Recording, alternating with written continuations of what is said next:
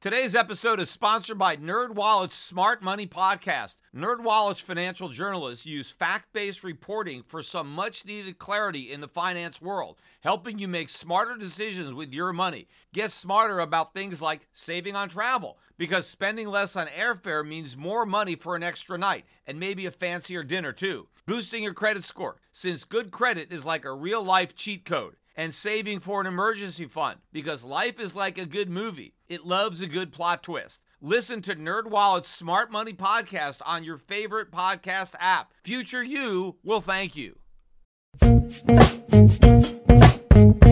The Peter Schiff Show. Well, if you are one of the Democrats running for president, today was a pretty good day for you. But it was a bad day for just about everybody else, I guess, other than gold investors, of which I clearly am. But I'm also an American, and I hate to see bad things happening to my country, even though I know bad things are going to happen. It's very unfortunate.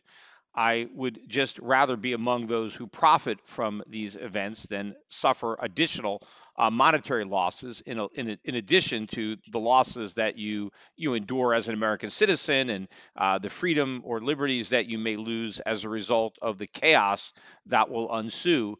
But today, I think President Trump really kind of lost it, on Twitter, real time. I mean, maybe what we need or what Trump needs is somebody to be his official, Twitter filter. Maybe there should be a policy where when Trump wants to tweet, there's like a 1 hour or 2 hour cooling off period where, you get the tweets get reviewed, maybe edited, maybe someone gets to, talk a little sense into him before he tweets. But today's tweet storm probably really indicates that the White House, I think, is in disarray. I think the president realizes that the air is coming out of this big, fat, ugly bubble, that he's not going to get out of Dodge. He's trying to pretend that the economy is still in great shape, yet now you're hearing rumors of, we need a payroll tax cut, we need stimulus for the economy. I mean, why would you stimulate an economy that's doing great? If we have the greatest economy in the history of America, why does it need even more fiscal stimulus? After all, we already have the most fiscal stimulus ever. We have the largest budget deficits in history. And in fact, the Congressional Budget Office this week came out and revised up again their estimates for the deficits. And of course, those revisions don't even tell the whole story because, number one, they don't even count all of the borrowing that goes to finance off-budget spending, which is enormous. And then look at their ridiculous assumptions. They assume no recession over the next 10 years.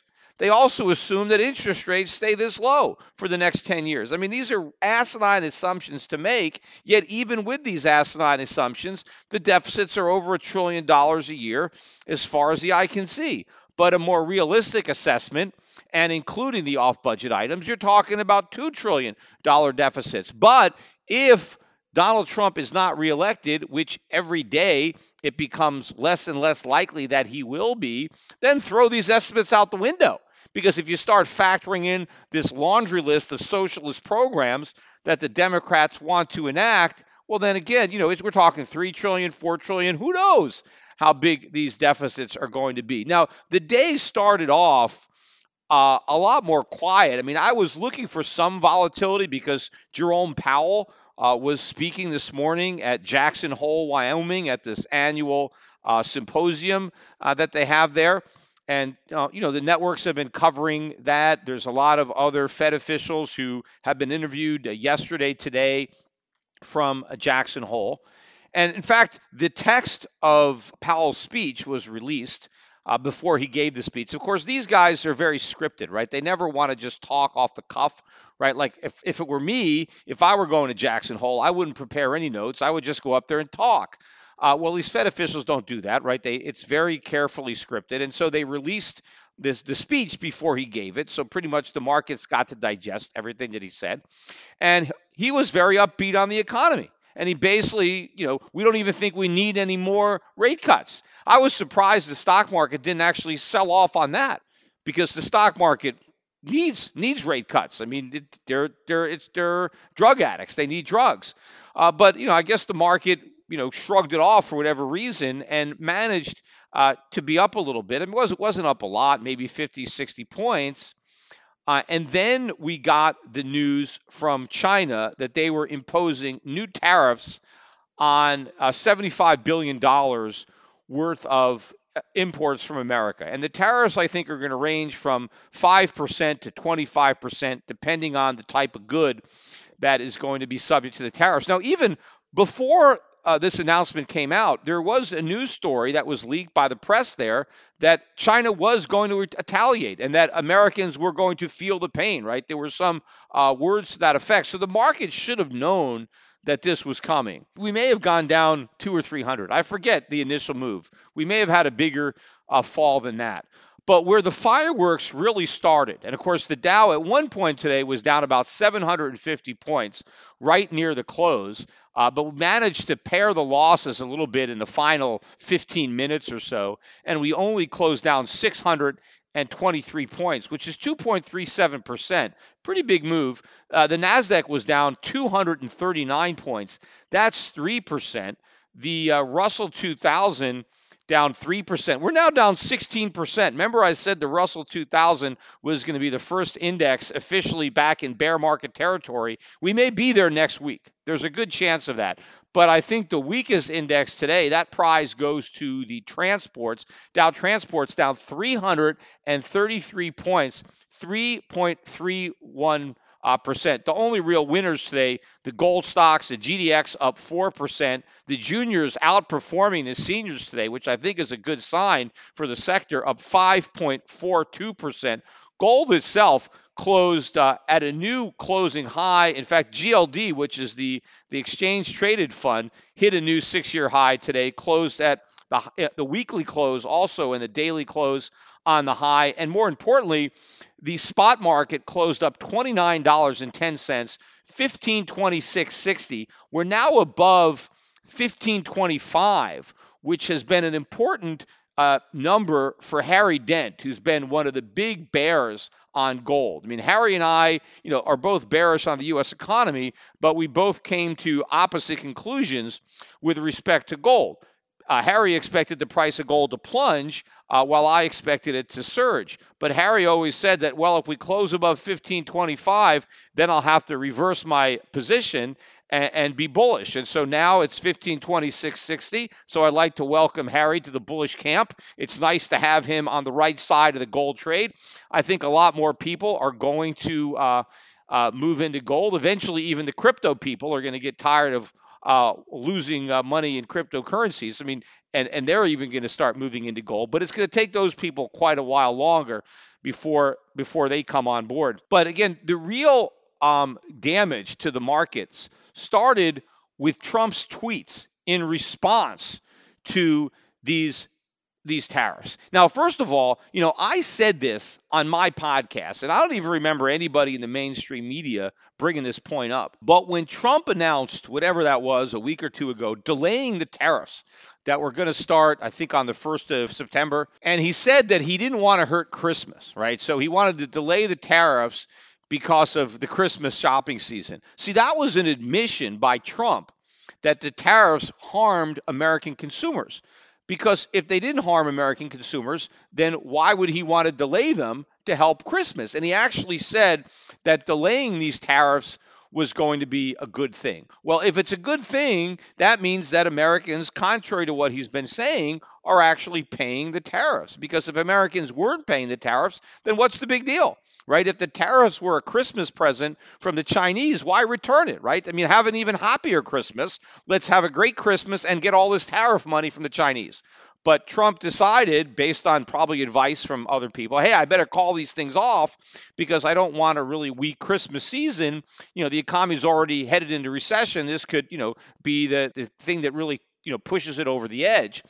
So I said when Trump did this, that was a sign of weakness. It was really like a surrender, and that the Chinese were going to sense the position that Trump was now in because they basically called his bluff. He was saying, I'm going to impose all these tariffs, and the Chinese did nothing, and then Trump backed down, by delaying the implementation of the tariffs. So he really seemed to me like, he was now neutered with respect to these threats. So I think that emboldened the Chinese. So now the Chinese came out and said, all right, we're going to impose these new tariffs. What are you going to do, Trump? I mean, how is Trump going to put the tariffs back on when he just delayed him?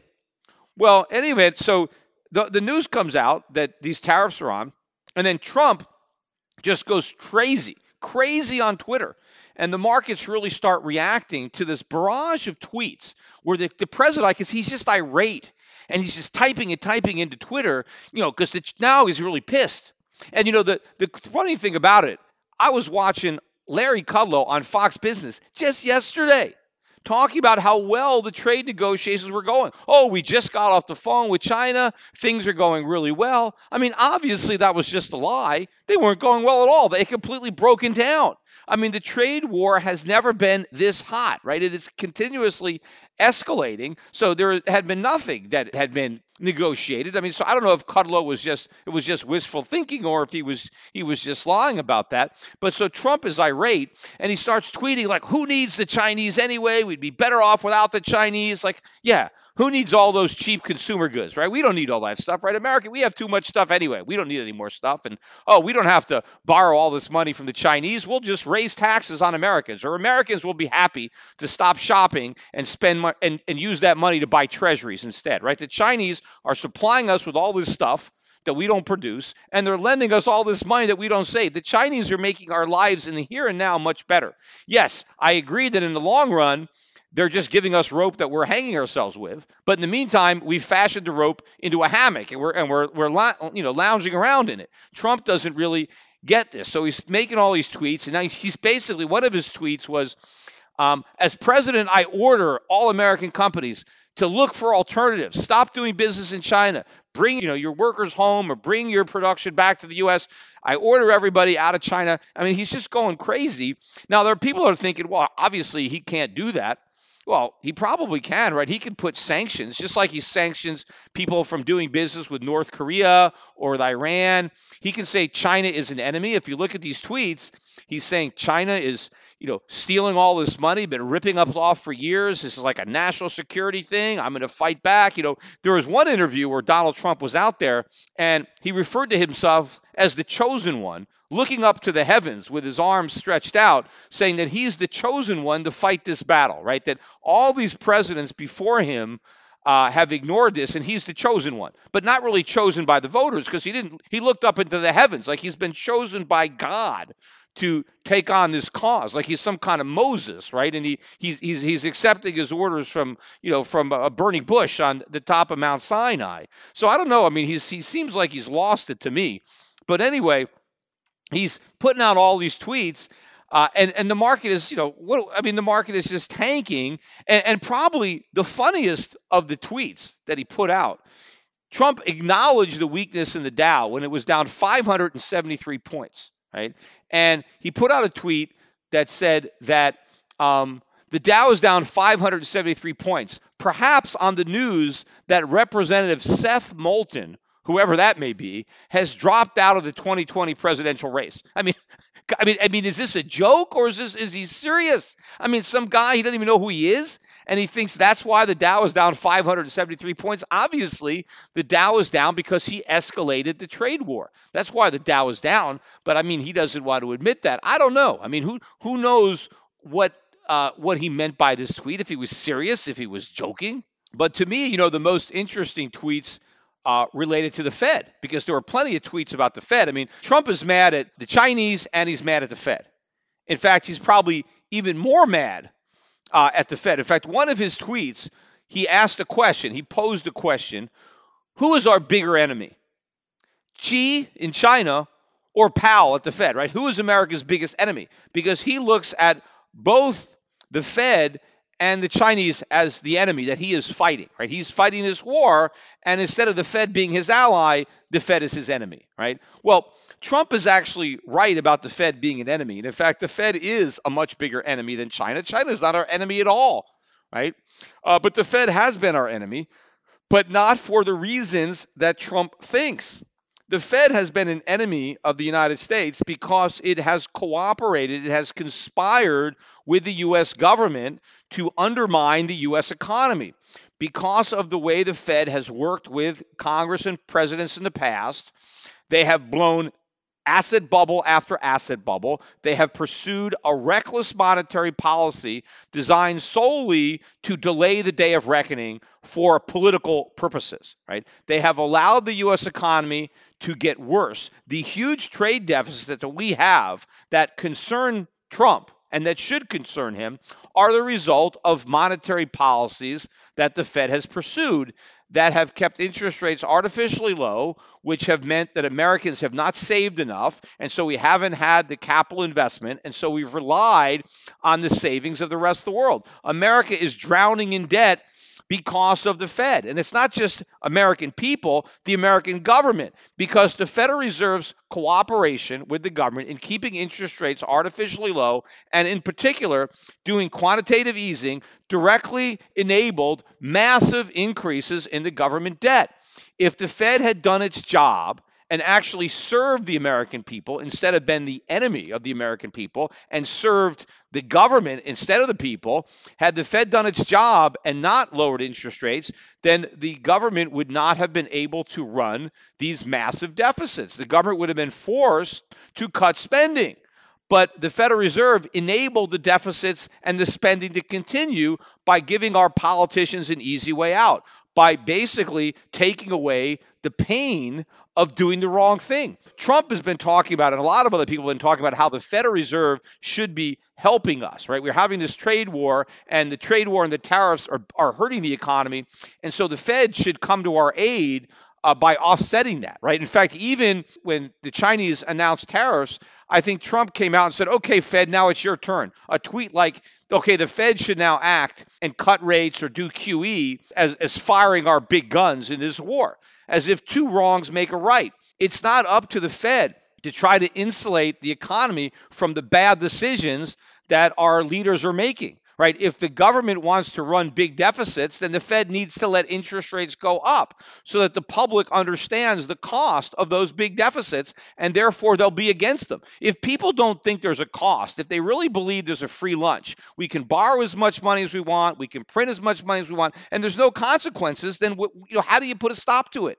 But if the Fed allows people to feel the negative consequences of the big deficits, then there'll be some political pressure on politicians to do something about it.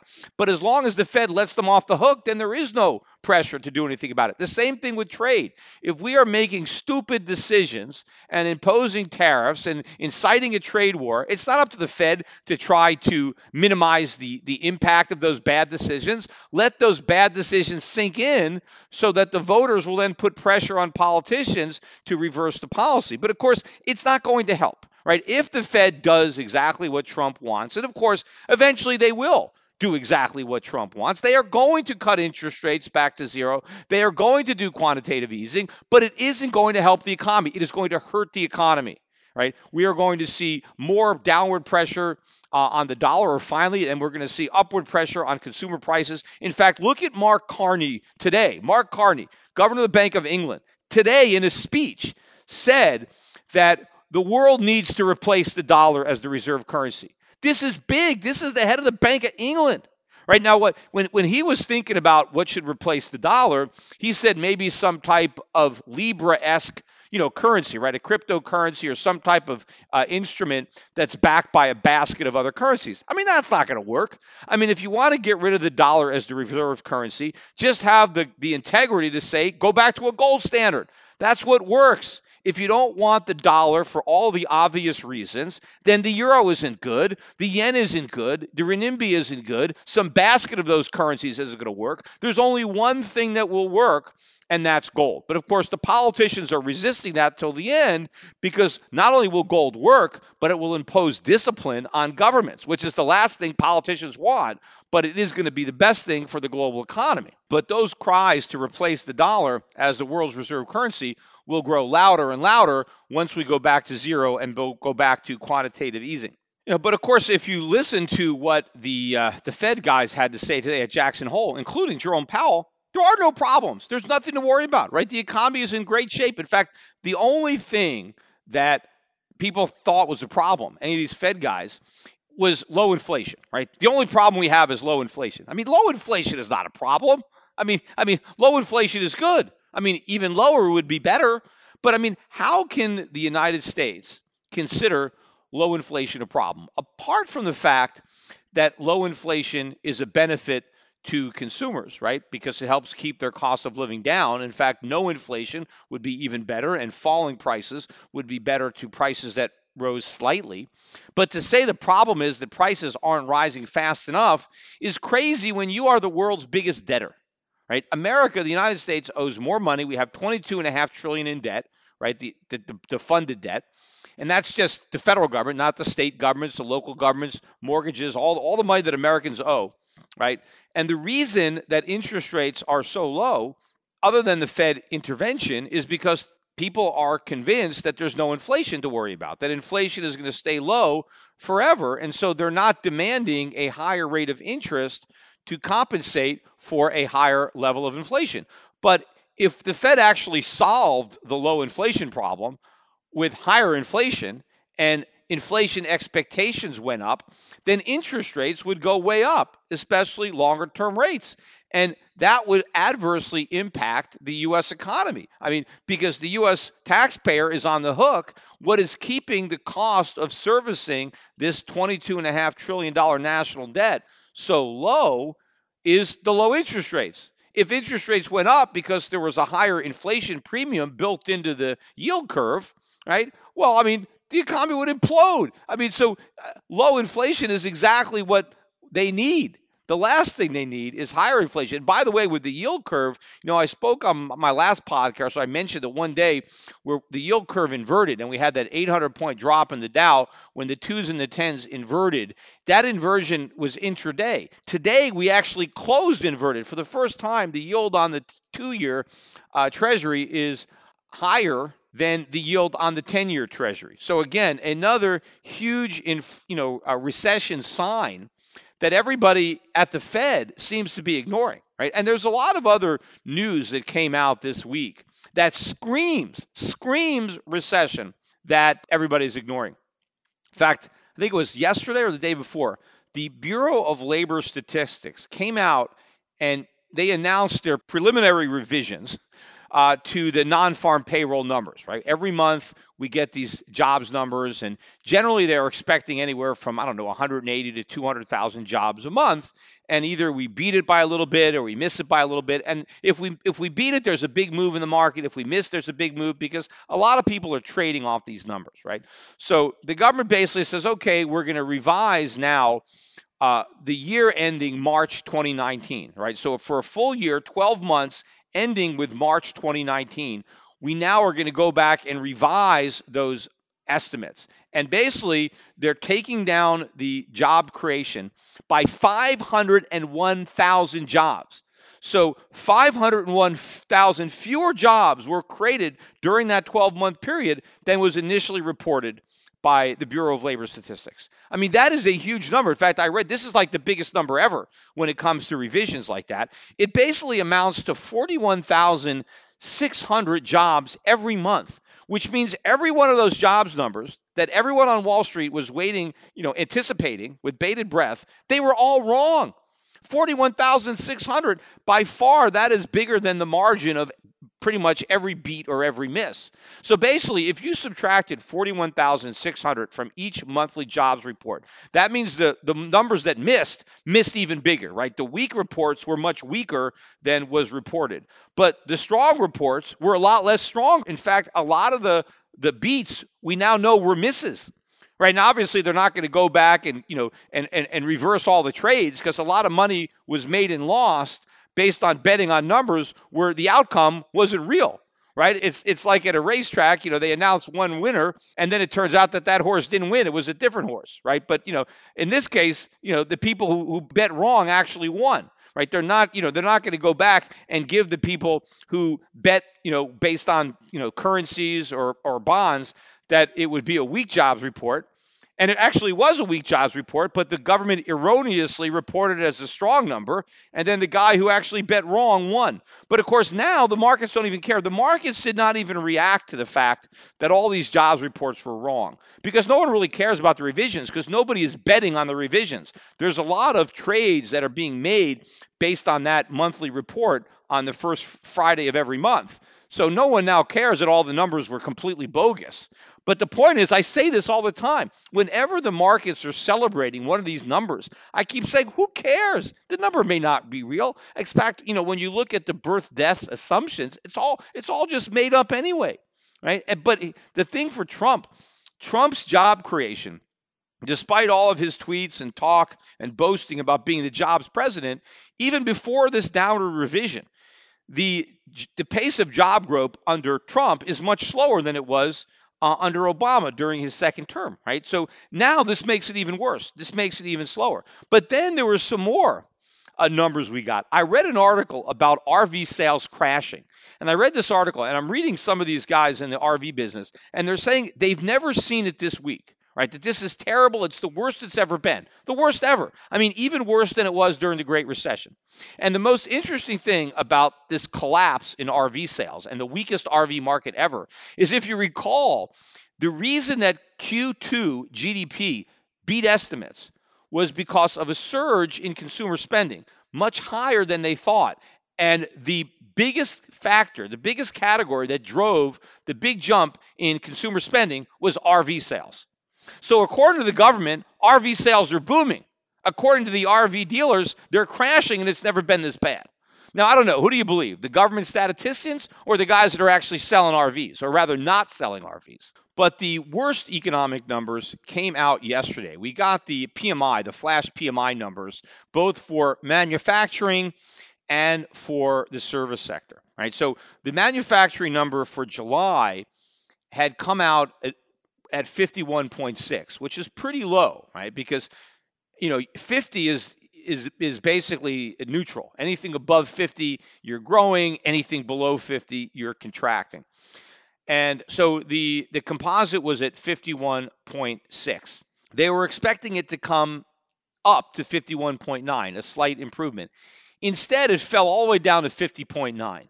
Very weak number. But if you break it down, right, because the composite they take manufacturing and services and they put them together. But if you break it down to those two components, manufacturing was at 50, right? Just right, flat, neutral last month. And they expected August to increase to 50.2.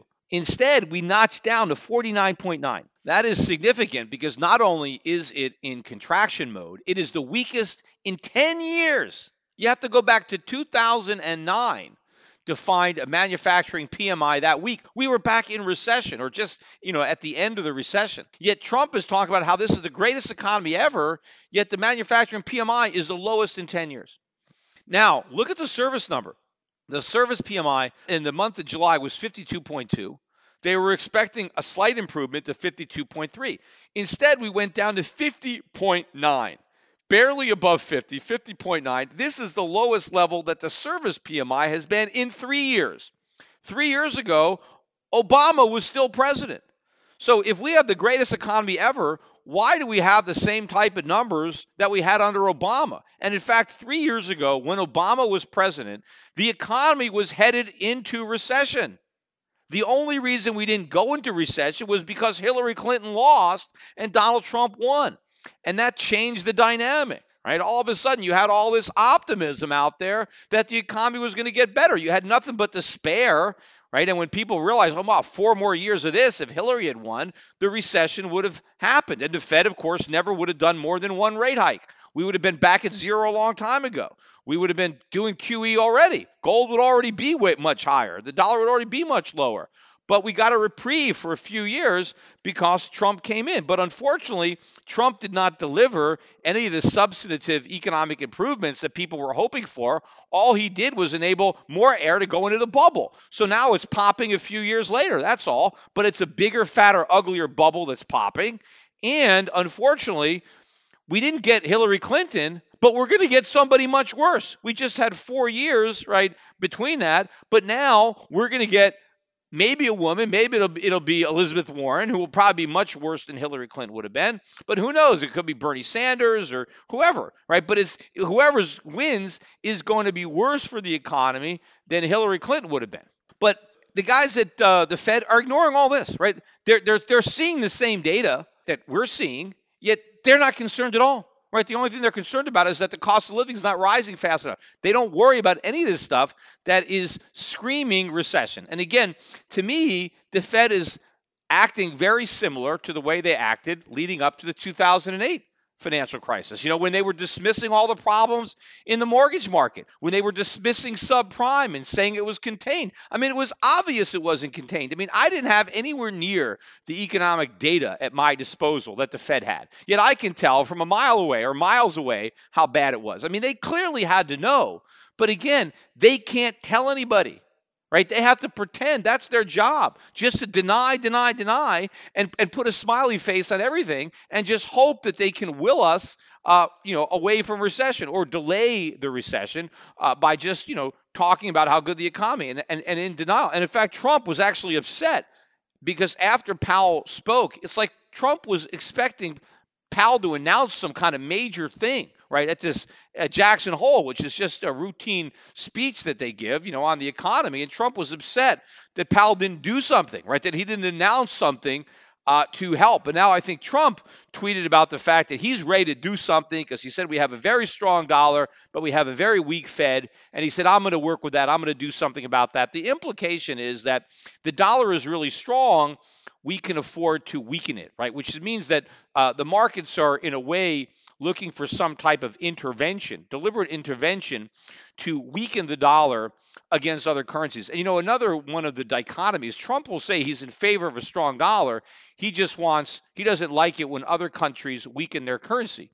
Well, I mean, so you can't say that I want a strong dollar, but I also want other currencies not to be weak, right? Because if you want foreign currencies to be stronger, well, then you want the dollar to be weaker. I mean, it's a distinction without a difference, because when you're talking about foreign exchange rates, right, where you relate one currency to another currency, it doesn't matter whether you say the dollar is weak or the euro is strong, or the euro is weak or the dollar is strong. It makes no difference. It's the opposite side of the same seesaw. Now, if you're just talking about purchasing power, yes, all currencies can be weak. All currencies can be strong, right? Currencies can be gaining purchasing power and they can be losing purchasing power, and you can measure that versus gold. But if you're simply talking about the dollar versus the yuan or the dollar versus the euro, one can't go up without the other one going down. So, either you want your currency to be strong or not. Trump tries to pretend he wants it both ways. He actually wants the dollar to be weak, even if he just says, no, I don't want the dollar to be weak. I want the yuan to be strong, or I want the euro to be strong. It's the same thing. But people are now speculating that maybe there'll be some type of intervention to weaken the dollar because it's already so strong that we can afford to weaken it a little bit. But again, it's not going to weaken it a little bit. It's going to be like trying to get a little bit pregnant. It's going to get a lot weaker. I mean, once they turn the dynamic on the dollar, it's just going to fall. It's going to be like a stone, a snowball rolling down a hill, and it's going to get bigger and bigger and bigger as it gains more and more momentum and picks up more snow. There's going to be no stopping it. Once the dollar really starts to fall, it's going to free fall. That's going to be the problem, and of course that is going to exacerbate the problems for the U.S. economy. It is not a panacea. Weakening the dollar is not going to do anything. In fact, if you go back to the Bush administration prior to the financial crisis, the dollar had been falling for years. The dollar hit an all-time record low in 2008, and we had our largest trade deficits ever in 2008, in that summer, just before the financial crisis. So our trade deficits were actually getting bigger as the dollar got weaker, which makes more sense than the opposite, because if the dollar goes down, our terms of trade are weakened. If the dollar loses value, we need more dollars to buy imports, right? So the cost of importing goes up, and we earn fewer units of the foreign currencies from our exports. So when your currency goes down, your trade deficits actually go up, right? Now, if our currency collapsed enough, then eventually our trade deficits would go down because we couldn't afford to import anything. We'd be that broke. But right now, a weak dollar is just going to fuel even bigger trade deficits than the ones that we already have, and they're already record highs.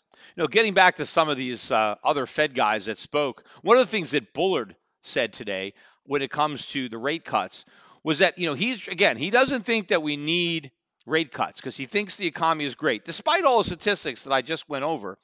He thinks the economy is great, but he's worried, okay, maybe some of the problems overseas will somehow slip in to the U.S. economy. So he's talking about, hey, let's cut rates as an insurance policy, right? Let's just take out an insurance policy just in case. Even though we don't think that the economy is in trouble, let's cut rates anyway, just to make sure, right? And then he said, because if we don't need it, if it turns out we didn't need the rate cuts, we can always take away the insurance policy. We can always raise rates back up, which is complete asinine, because once you cut rates, you can't take them away because the market depends on those rates. And of course, the bubble needs lower interest rates. The real economy needs higher interest rates, but the phony economy needs lower interest rates. And once the phony economy gets lower interest rates, right, once you give the drug addict more drugs, well, that's it. You can't take those extra drugs away, right? Maybe the addict was going into rehab, but now you blew up the whole process by giving the guy more drugs. And so it's easier said than done. Yeah, if we give the markets a cut, let's just take it away, right? Then the markets will implode. The economy will implode.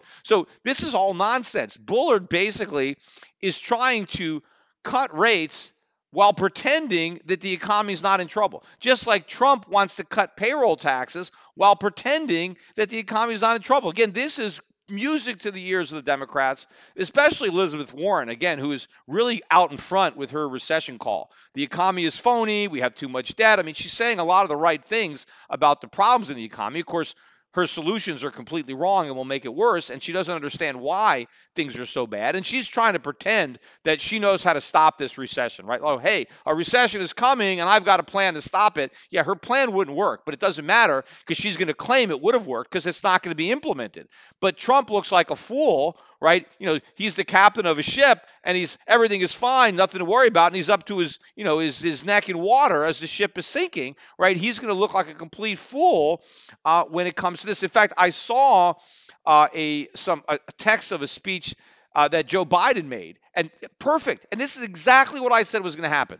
You go back to my podcast from the day Trump was elected. This is exactly what I said was going to happen. So Biden said that Trump inherited a great growing economy from Obama and blew it, right? He squandered it. And then he came up with something that I didn't come up with, right? Because I knew I was saying he inherited a great economy and he blew it, right? And it was just like Bush. Bush inherited a great economy from Clinton and he blew it, right? That's what the narrative was. So Bush screwed up the Clinton economy, and now it's going to be Trump screwed up the Obama economy. But what Biden said, I thought, was a brilliant marketing pitch. He said that Donald Trump inherited a great economy and squandered it, just like he squandered everything else he inherited, which I thought was a perfect slogan or bumper sticker, whatever, because that's, Trump inherited a lot of money from his father. He pretends that he didn't. And people can say, hey, you squandered that inheritance, right? Well, I don't think he squandered it. Obviously he inherited a lot of money and now he has even more money. But the Democrats like to spin that narrative. But I think it's going to work very well at the polls because, hey, you squandered this great economy just like you squandered everything you've ever inherited. Trump is going to have such a hard time. Again, the markets are so clueless about this. The markets are acting again like Trump can't lose, right? He can lose, and he probably will lose. And when the markets start to price that in, they're going much, much lower. Now, one of the tweets that particularly rattled the market was when Trump promised to retaliate against the Chinese. And he said he would announce whatever those measures were later in the afternoon. So the markets had to deal with that because they didn't know what Trump was going to announce. And again, remember, Trump was in a bind, right? Because he had then delayed tariffs, claiming that he wanted to help Christmas. He didn't want to hurt the consumers into Christmas. And so he had delayed the tariffs. So what could he possibly do? What retaliation could he have without, now having to admit that Americans are going to have to pay the price? Well, anyway, after the close, right, the market closed, Trump came out with his response. And basically he tweeted that in response to the tariffs on 75 billion of American imports, Trump was now going to increase the tariffs on the existing 25% tariffs on 250 billion in Chinese goods starting October 1st, that those 25% tariffs would go up to 30%.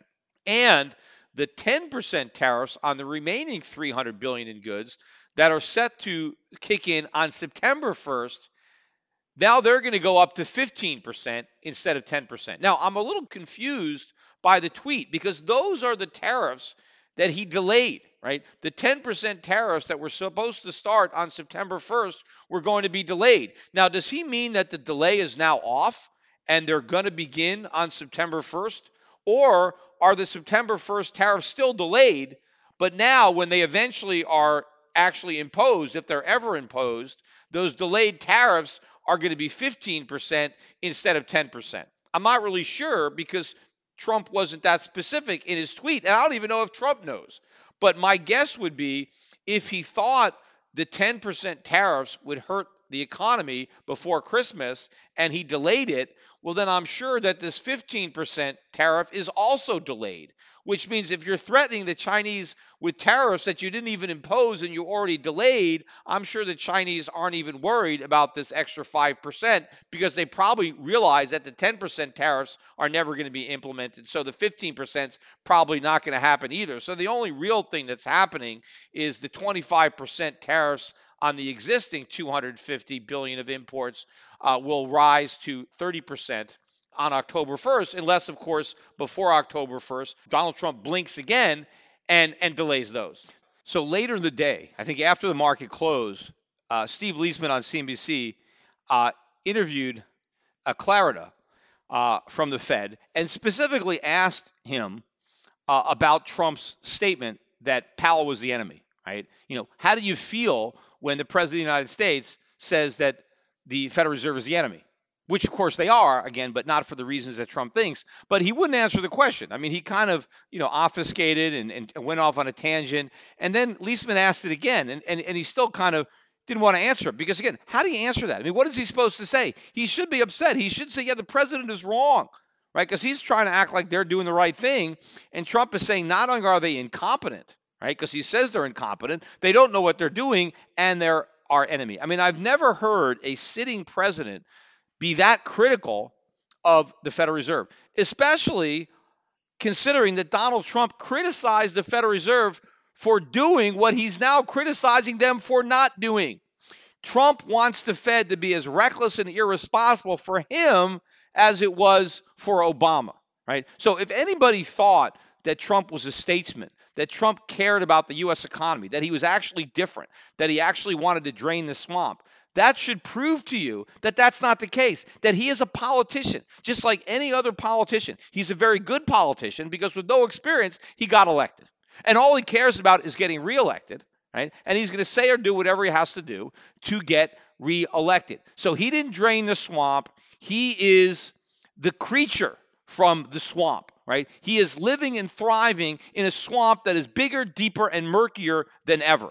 Now, I want to finish up the podcast a little bit talking about just the real estate market and what's going to be happening there, because we have these record low mortgage rates right now, and it's not helping the housing market. I mean, it's helping the housing market to not collapse, but it is not causing a spike in sales, in prices, even though you have this massive support in the form of this reduction in mortgage rates. It is not helping people buy homes because they don't have the money. They're drowning in debt, and home prices are too high. Home prices have to come down. The problem is when home prices come down, the banks are in a lot of trouble because this real estate acts as collateral for a lot of loans. And when real estate prices go down, borrowers don't have an incentive to make their payments, right? Because they're underwater. And what I want to talk about in particular is I was looking through Zillow, right, which, by the way, is another company that's in a lot of trouble. But I was looking on their website. I was looking at houses in Weston, Connecticut, which is where I used to live before I moved to Puerto Rico. Now, I still have my house there, so I use it as a summer home. But I was looking at the houses in Weston. And if you go, look at Weston, Connecticut, and I'm sure there are a lot of other towns that are like this, but if you go to Zillow and look at Weston, Connecticut, and you can look at the houses, and you can search them from the high price to the low price, and you'll see pages and pages and pages of houses that are for sale. A lot of them, 1.5 million range, 1.5 to 2 million or 1.25 million. Beautiful houses, big houses, 6,000, 9,000 square feet, nice size houses, really in good shape. Look at some of the pictures, right? These are either they're brand new houses or they've been remodeled. They've been painted. They've got new roofs. They've got new kitchens, new bathrooms, all updated, right? And you look at these houses and you'll see the prices, and you can look at the price history. Price cut, price cut, price cut, price cut. Houses on the market 1 year, 2 years, 3 years, 4 years, 5 years, not selling. Houses that started out, offered at 4 million, right now at 1.5 million. I mean, look, increments going down 300,000, 500,000, to boom, boom, boom, dropping. And you can go back, and a lot of these houses, you can see when they were bought, right? When they were first bought after they were built. And some of the houses were actually bought new in the late 1990s, 96, 97, 98, some of them in the early 2000s. But look at the price that was paid for these houses. A lot of the houses that are being offered today with no buyers for $1.5 million, the owners paid $2.5, $3 million for those houses 15 to 20 years ago. Think about that. Think about all the inflation, despite the fact that we want to pretend there's no inflation. Think about how much higher the cost of living is today than it was 20 years ago. Yet these houses are down by 30 to 50% from where they were. And of course, it's not like the houses, just are like they were, because again, they have fixed them up. They have upgraded them and remodeled them.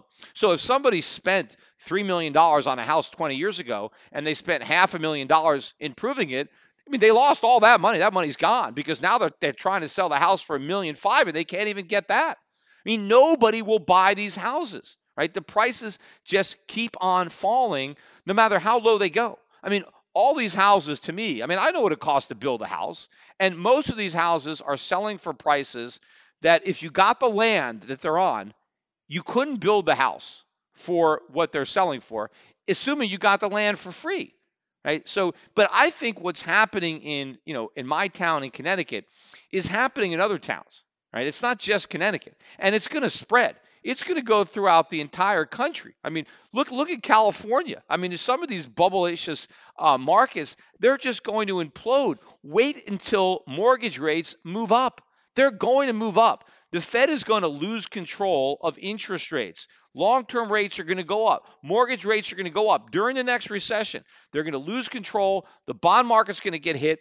This yield curve inversion is a head fake. The big move in bonds is going to be down and interest rates up. That's what's going to compound the severity of this next recession. It's going to be an inflationary recession, and it's consumer prices that are going to go up. And interest rates. So real estate is in a lot of trouble. Residential real estate, commercial real estate, the lenders are in a lot of trouble. This is actually a bigger potential financial crisis than the one that we had in 2008. And again, remember, none of the experts saw that coming, right? I put that clip up there of Larry Kudlow. Oh, I don't know of anybody who was predicting the severity of the 2008 crisis. Yeah, he knew about me because I was on his show. But I not only predicted on his show, again, if you haven't seen my mortgage banker speech from 2006 on YouTube, go play that speech, right? The problems in the financials are bigger now. The banks are actually more exposed, right? All those too big to fail banks, did they fail? No. Now they're even bigger than they were before when we should have let them fail. Well, they're going to fail all over again if rates move up. Remember, all of the stress tests, I've been talking about that on this podcast. Nobody talks about it. The only thing the Fed stress test was interest rates going down. They stress test the banks for a recession where inflation and interest rates go down. No bank has ever been stress tested for a spike in interest rates during a recession. Interest rates go up as the economy goes down. Unemployment goes up and interest rates goes up. None of the banks have been stress tested for that. And the reason is every one of the banks would fail that stress test, which is why they're not administering the test, because why administer a test that everyone's going to fail, right? But of course, they think that that's impossible. They think that a recession with rising interest rates is impossible. That's the hubris of the central banks, right? Now, obviously, how do they explain what happened during the 1970s? How do they explain that stagflation, right? Well, maybe they think they're smarter than the Fed chairman were back then, right? They were dumb enough to let that to happen, and that the guys run the Fed now, they're so brilliant that somehow they're going to be able to make sure that we never have a combination of recession and rising interest rates again, that we never have stagflation again. Well, just when you think that you're never going to have something, that's when you get it, right? Everybody is fighting the last war. Everybody expects the next crisis to be the same as the last crisis. It's not going to be. It's going to be much worse. The Fed has no ability. They keep talking about their toolkit, right? Like, we got to look at our toolkit, because, we're down, our interest rates are really low, so we can't cut rates the way we normally do. So we're looking for new tools. What tools? They can't fix this economy. All they can do is break it. They don't have any tools. What can they do? They can create inflation. That is all they could do. They could print money, right? That doesn't create any real wealth. That doesn't do anything. That just debases the money, right? And that's, Trump is demanding that the Fed do something. What can they do? They're impotent. You can't grow an economy by printing money. I mean, if that worked, if just printing money worked, why isn't Zimbabwe the richest country in the world? Why didn't it work in Argentina? It doesn't work, right? All it does is for a while, it can create a false impression that it's working, just like any drug. You can start hallucinating and think things are happening, but it doesn't work. Their only tool is inflation. However they want to do it, whatever they want to call it, that's all they can do. They can expand the money supply. They can debase the currency, but that does not cause economic growth. That actually undermines economic growth.